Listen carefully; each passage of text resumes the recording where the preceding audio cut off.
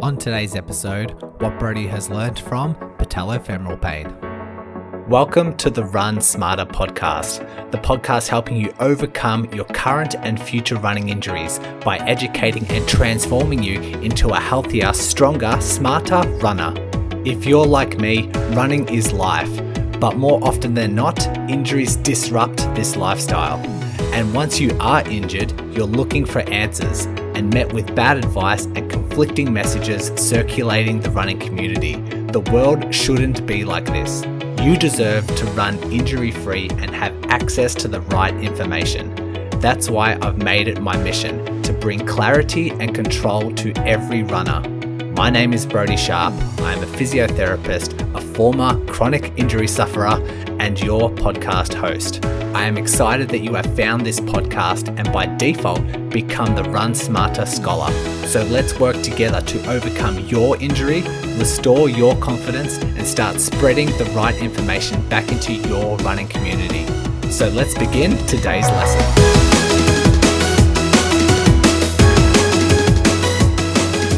Welcome back on this series. Today we're delving into patellofemoral pain, the most common condition that runners do get. If you've just joined us or if this is your first episode of the podcast, welcome.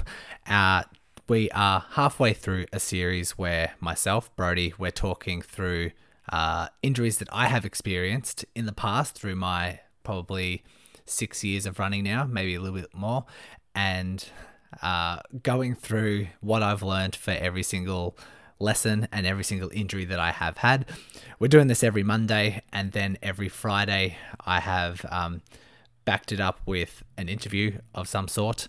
And yeah, I think we might have one more week of this afterwards. I've got one injury that I do want to delve into. I've had several other injuries that I haven't discussed, but the lessons that I've learned, which will be crucial value for you guys that are listening, I think there might be one more value-packed episode in there. Before I get started, an update on my foot pain, which I've been talking about the last couple of weeks. It is still there, but is, I'd say, mildly better. And it's only ever been very, very mild to start with. But my current symptoms would be, say, in the morning, just putting pressure on it, like awkward pressure if I don't have shoes on. There's just like a little bit of a niggle in the midfoot on my left side. And I have changed up my routine. I'm training smarter, making smarter training decisions. So right now, what that looks like is I'm resting every second day just to pay attention to symptoms and see how it goes. So I'm avoiding running or putting or challenging the foot, you could say, on consecutive days. So I tried running. I'm running in my more supportive shoes to take a bit of pressure off the midfoot, and that's all I'm wearing at the moment when I do go for a run. I tried 4Ks and it was totally fine, like no increase in symptoms. I went for 5Ks, no increase in symptoms, and just the other day I went for 7Ks. Again, all symptoms are no worse, and that's following symptoms after 24 hours of the run. So still applying all those principles that we've learned in season 1, which we've all watched, haven't we? We've gone through all those first 10 episodes because I keep pushing to do that. So making those same decisions, following those principles, and I am implementing a little bit more bike sessions because that's less taxing on the foot. Hopefully that helps it recover, but not completely resting because that's another principle that we need to consider. I went for a swim a couple of days ago for the first time in 10 months.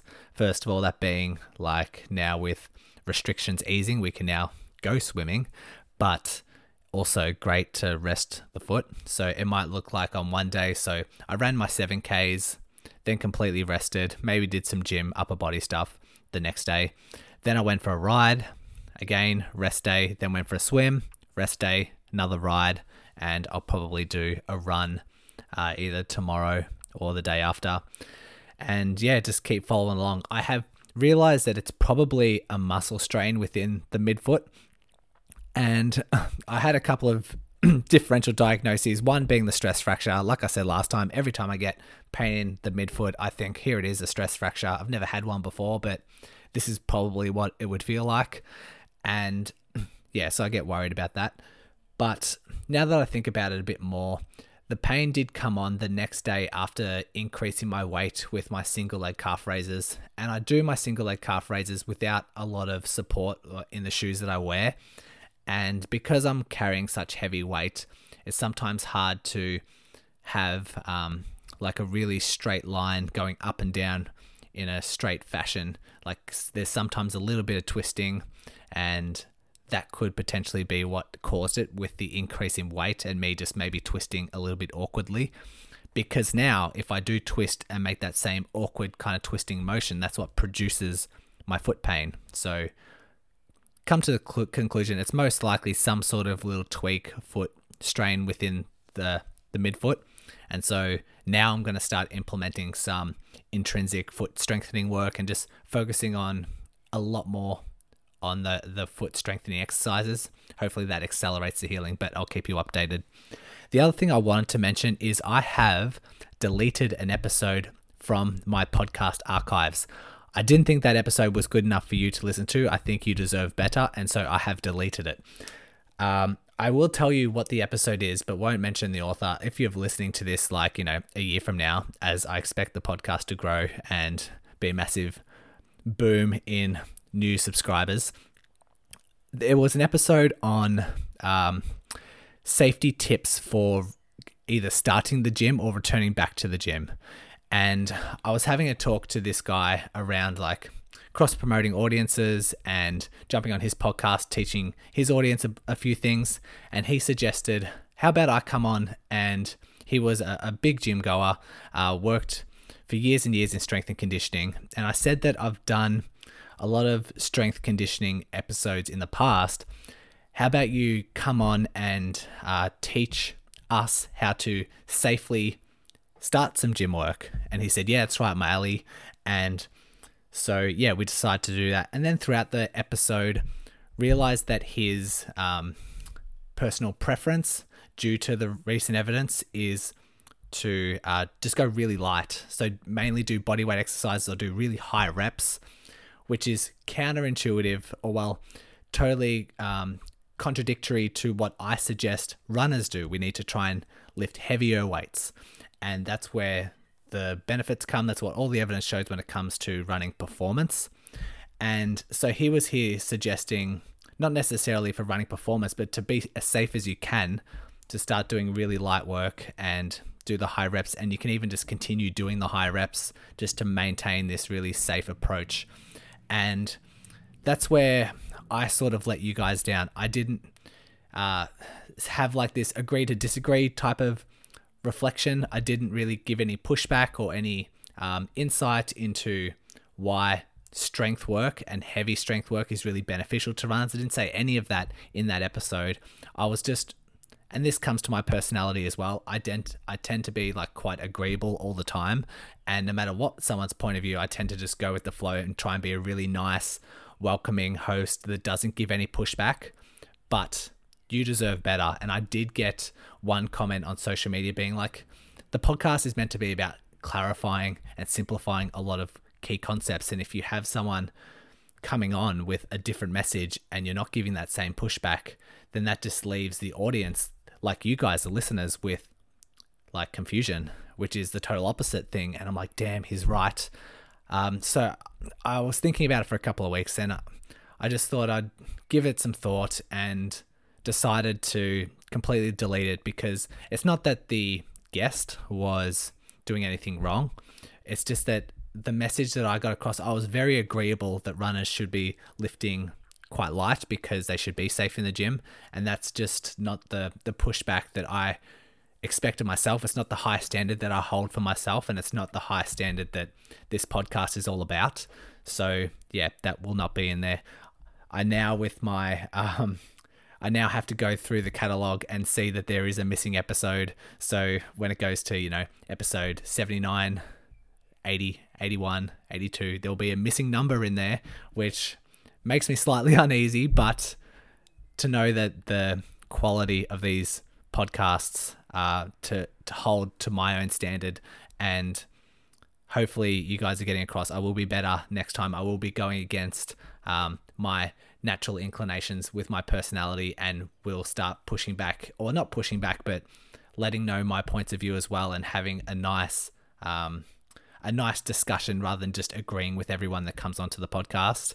And yeah, so I will do my best moving forward, and that's what we do. We improve. Like I said from the very get-go, this podcast isn't perfect, but I do hold myself to quite a high standard. So thought I'd just mention. Just quickly chiming in here to let you scholars know, I have just updated my 5-day injury prevention challenge. This is 1 email per day for 5 days, learning new concepts and diving into the science on how you can reduce your risk of injury. The sign up link is in the show notes, so fill in your details and I'll be waiting for you in email number 1 tomorrow. That because you guys deserve better. I have mentioned go back to season 1. I feel like I should just not spend too much time talking about that on this episode. But if you haven't subscribed to the podcast, definitely do so. 1, when you subscribe, you automatically get notifications of when a new episode comes out, and it automatically gets uploaded, downloaded onto your phone, so you can constantly keep updated. And if there's an episode title that you don't necessarily want, then you can just delete it. There's no harm done, but at least you're getting notified every time a new episode comes out. So if you haven't done it already, just subscribe to the podcast, and it helps with the experience.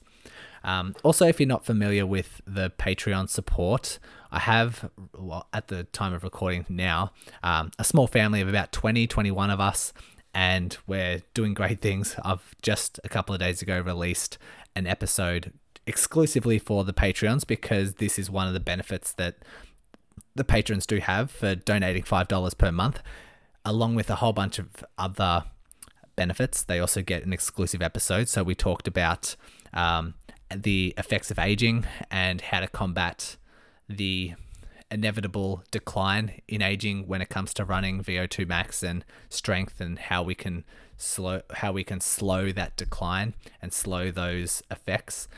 So yeah, that was really interesting.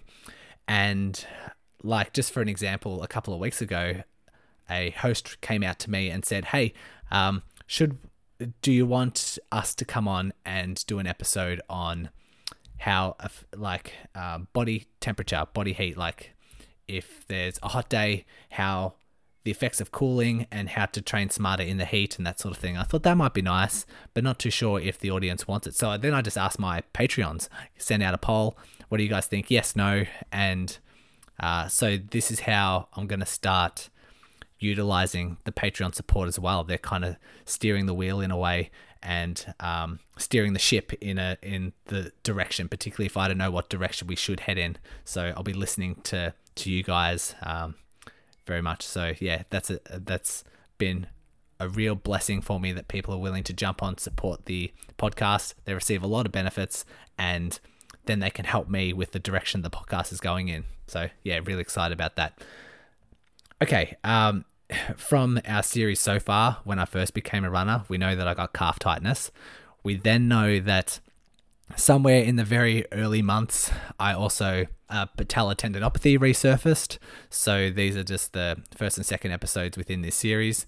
And then going into triathlons, after doing my first marathon, developed proximal hamstring tendinopathy, and gone through all my lessons that I've learned through those injuries. Now we're going to talk about patellofemoral pain. And if you're not too sure about what patellofemoral pain is, what causes it, how to treat it, those sort of things, I will direct you back to episode 29 when we talk about all things running, all things runner's knee. We had the guests, we had the hosts of That's Running podcast come on, and we all had this collaborative talk around patellofemoral pain. So if you haven't and you're not too sure around the signs and symptoms and treatment and what causes it, go back to that episode 29, and then that will be prior knowledge. We'll delve into this episode now. Okay, let me bring up my documents here, because I've got a couple of dot points down here. So when did my patellofemoral pain first come on? I can't remember. And unfortunately, like throughout this journey, it's probably surfaced a couple of times, and I've just overcome it. Once I had knee pain, I just started making smarter training decisions. There was probably a spike in my marathon training. There was definitely a spike when I very first started cycling, and I was cycling with a group of mates, like long weekend rides. I definitely had some sort of patellofemoral pain flare up because I just wasn't used to cycling at all. And then we went on long rides, and that would produce pain. And then just as the years have come on, I've just symptoms would just come on. I'd have it for a couple of weeks, and then it would just settle back down. I wouldn't think about it for another couple of months, and then it would just resurface. And so I can't really pinpoint when it actually happened. But for the most part, running was okay. Very mild symptoms over a couple of months. Was often ignored, but was very apparent when I started doing single leg work, especially once I started CrossFit and getting into the gym and started doing some heavier stuff. So challenging my strength, challenging my single leg work. I was definitely feeling some sort of pain and an imbalance from one knee compared to the other knee. And definitely with power exercises, I was noticing I wasn't confident producing power on that knee. And that was even when I was asymptomatic. So in those periods of time when my knee pain settled and I thought it was gone, I was challenging my knee in certain ways, and it was very apparent that there was some imbalance there. So I won't really delve into how I knew it was patellofemoral pain, because you guys have gone back to episode 29 and realized the signs and symptoms for what it actually is. But I will say that there was definitely some spikes in load in my history.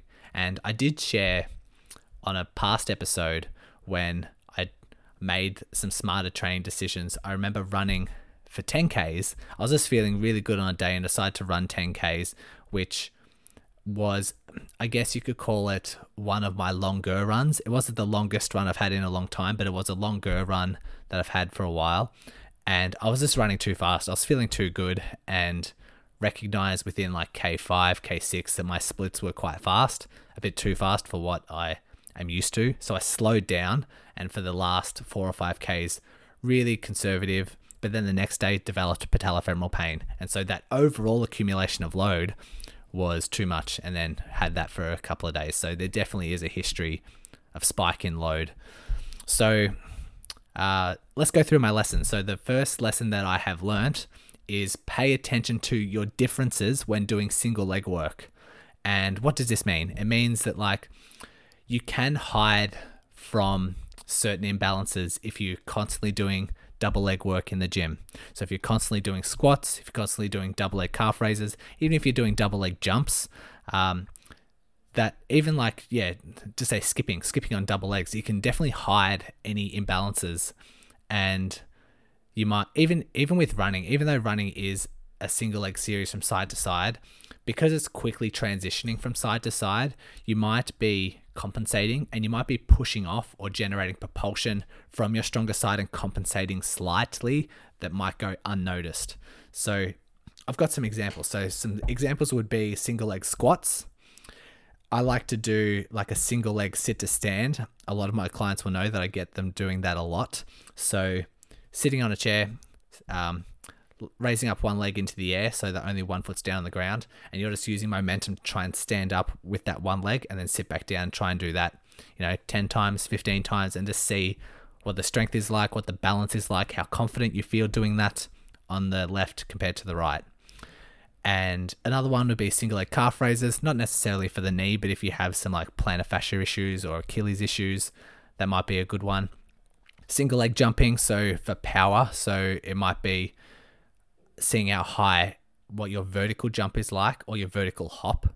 So potentially getting some like sticky notes, putting them on your hands, and then hopping and seeing how high up the wall you can place that post-it note, that sticky note, and then do the same on the left side.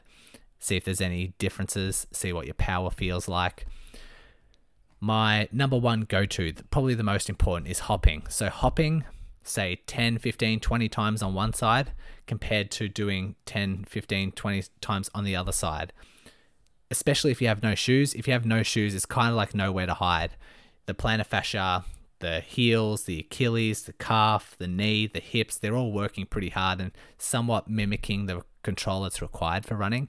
And if you lack in strength, if you lack in power, if you lack in that rigidity, so that ability to bounce back and like recoil and explosively release, that's going to be an issue. If there's an imbalance there, there's going to be an issue, especially translating into your running. Pay attention, have a look at yourself in the mirror, maybe get someone to video you and see if it looks like you have the same amount of confidence, if you're getting the same spring, if you're getting the same height off the ground. Just have a pay attention to that. So lesson number 1, pay attention to the differences in single leg work. Don't just hide behind some double leg work. Lesson number 2, I want to recognize the importance of cross training. So rehab with cross training, that being squats, that being lunges, that being CrossFit, or like some sort of heavier sort of stuff. So running just won't cut it. If you just decide to rehab this with backing off your mileage and then slowly increasing your mileage once again, that's just not going to cut it, because as soon as there's a spike in load somewhere, it's going to resurface. And we know we definitely know from a couple of episodes ago that we don't want to just avoid aggravating factors, because then that injury will resurface. What we want to do is tackle it head on. So I'll discuss that in a second. But for the most part, for this lesson 2, rehab with cross training, say squats, lunges, and probably doing some heavier sort of stuff. Therefore, strength, definitely recommended. Stretching, massage, foam rolling, less of a priority.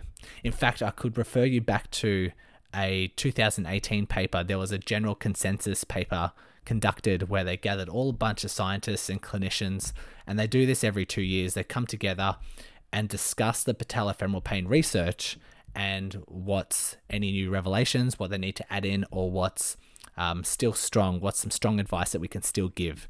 And so I've got 6 recommendations from that paper that I thought I'd share with you. So number 1 is exercise therapy is recommended to reduce patellofemoral pain in the short term, medium term, and long term, and not only reduces pain, but improves functions in the medium and long term.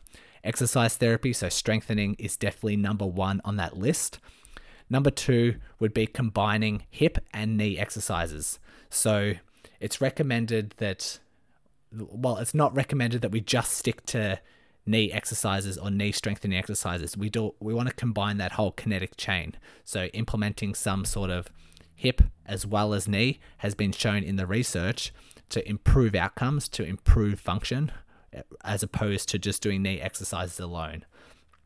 Number 3, we can potentially combine interventions with these 4 short-term gains. So what that might look like is exercise therapy should be or can be combined with other interventions such as a foot orthosis, patella taping, so taping the kneecap, or manual therapy, so like massage, releasing, that sort of thing. Make sure that exercise therapy is a part of this rehab, and make sure that these other adjuncts, like orthoses, like taping, like manual therapy, we want to do this on a trial and error basis. This isn't for everyone. We want to see if it works for you as an individual. So having some orthotics might work for someone, but won't work for others. Same goes with taping, same goes with manual therapy. So make sure exercise therapy is always in there. Make sure if we do any of these other interventions that it aids you. Like for the individual, that's really benefiting you. I want to delve into the foot orthoses a little bit because that's going to be the 4th point. Foot orthoses is recommended to reduce pain in the short term. And what we know from foot orthoses is that it may not be beneficial for some people, but will be really beneficial for others. And it's really hard to determine who will favor, who won't favor. There's no baseline characteristics to show who it will favor. So trial and error, use some really cheap orthotics, get some insoles, and see if that helps you.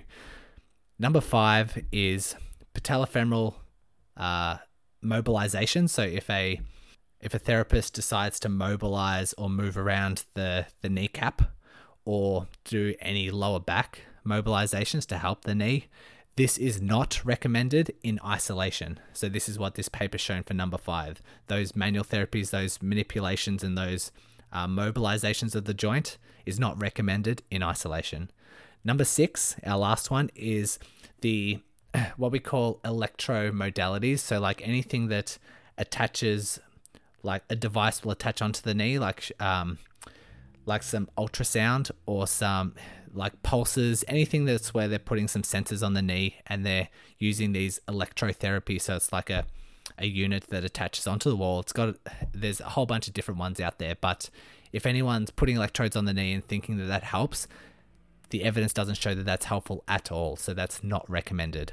So just a quick recap for the top 6 to help patellofemoral pain. Number 1, exercise therapy is recommended across the board, short-term, long-term, for increasing function and decreasing pain. Number 2, combine your knee strengthening exercises with also hip strengthening exercises. Number 3, we want to make sure that we trial and error, combining some interventions for short-term gain. So orthoses, patella taping, manual therapy can all be done if it benefits you as the individual, but only for short-term reduction. And we're also adding in that exercise therapy. Number 4, foot orthoses can be really beneficial for some, but requires trial and error. Number 5, the mobilizations, so patella mobilizations, knee mobilizations, lower back mobilizations is not recommended in isolation. And to cap it all off, number 6, the electromodalities, all of those devices that switch on, you plug on, you put all the electrodes on the knee, is not recommended. There's no research to show that will be beneficial. Okay, so that's my second lesson. Let's move on to number 3, the lessons that I've learned from patellofemoral pain. And number 3 is being proactive and tackling your symptoms head on. So what do I mean by that?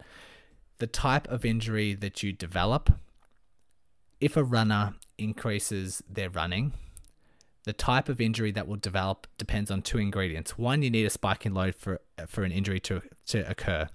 But number 2, your weakest link will show where that injury occurs in the body. So let's just say for myself, if I was to go from, right now my long run is around about 14K. My weekly mileage is probably around about 25K. If I decide to build up my mileage, or let's just say next week, if I decide to do 40K, the injuries that will probably pop up would be my foot pain, my midfoot pain. It would also probably be my tight calves, maybe something to do with the calves, or maybe that tendon that I had for 6 years ongoing behind the knee that might resurface, because these are my weakest links. I'm working as hard as I can to build up my strength, but these would probably be my weakest links. So it needs 2 ingredients. It needs a spike in load and then the weakest link.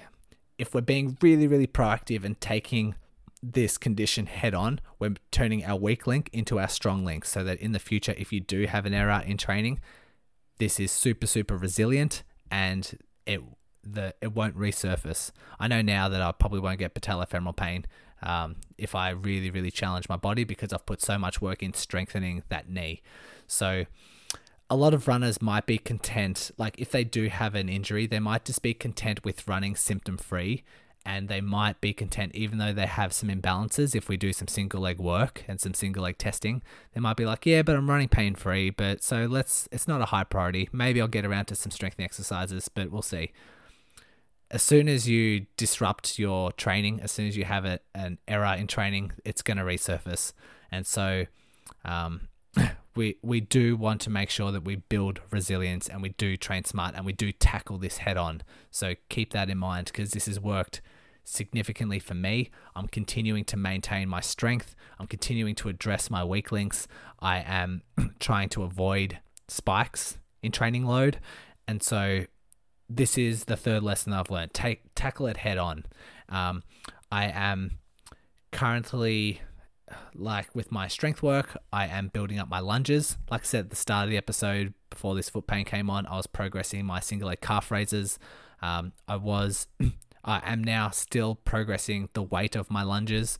I do wall balls, if people are familiar with that. So some really heavy, kind of like medicine balls, but you throw it up against a wall, catch it in a squat, and then press it back up with like quite a lot of force. I'm now doing box jumps, so getting a lot more power into it.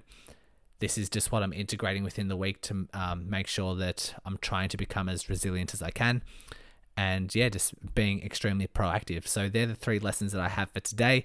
Let me scroll up all my page so I can recap, just do a very quick recap. Lesson number 1, pay attention to the differences in single leg work. The most important being hopping and hopping without shoes. There's really nowhere to hide. Have a look at the balance, have a look at power, strength, how fast you can recoil, how confident you feel. Lesson number 2, rehab with cross-training with strength, with exercise, squats, lunges, making sure that we're doing the hip and knee combined exercises. That's just number 1. And then the 3rd lesson, just make sure we're tackling this head on, making sure that once you're symptom free and running symptom free, we're not just content with that. We're continuing to attack it, and we're continuing to progress so that your weak link then becomes your strongest link. Build up that resilience. That's all I have for today, guys. I hope you enjoyed. Might have one more. Well, I definitely will have another what I've learned next week, and I think that will be our last episode, but I'll keep you guessing. Until next time, take care. Thanks for listening to another episode of the Run Smarter podcast. I hope you can see the impact this content has on your future running. If you appreciate the mission this podcast is creating, it would mean a lot to me if you submit a rating and review. If you want to continue expanding your knowledge, please subscribe to the podcast and get instant notifications when a new episode comes out. If you want to learn quicker, then join our Facebook group by searching the podcast title. If you want to take your learning to the next step, including injury prevention principles, injury-specific insights, and modules to boost your running performance, then head to our website by searching runsmarter.online and jump into our Run Smarter online course. Once again, thank you for listening and becoming a Run Smarter scholar. And remember, knowledge is power.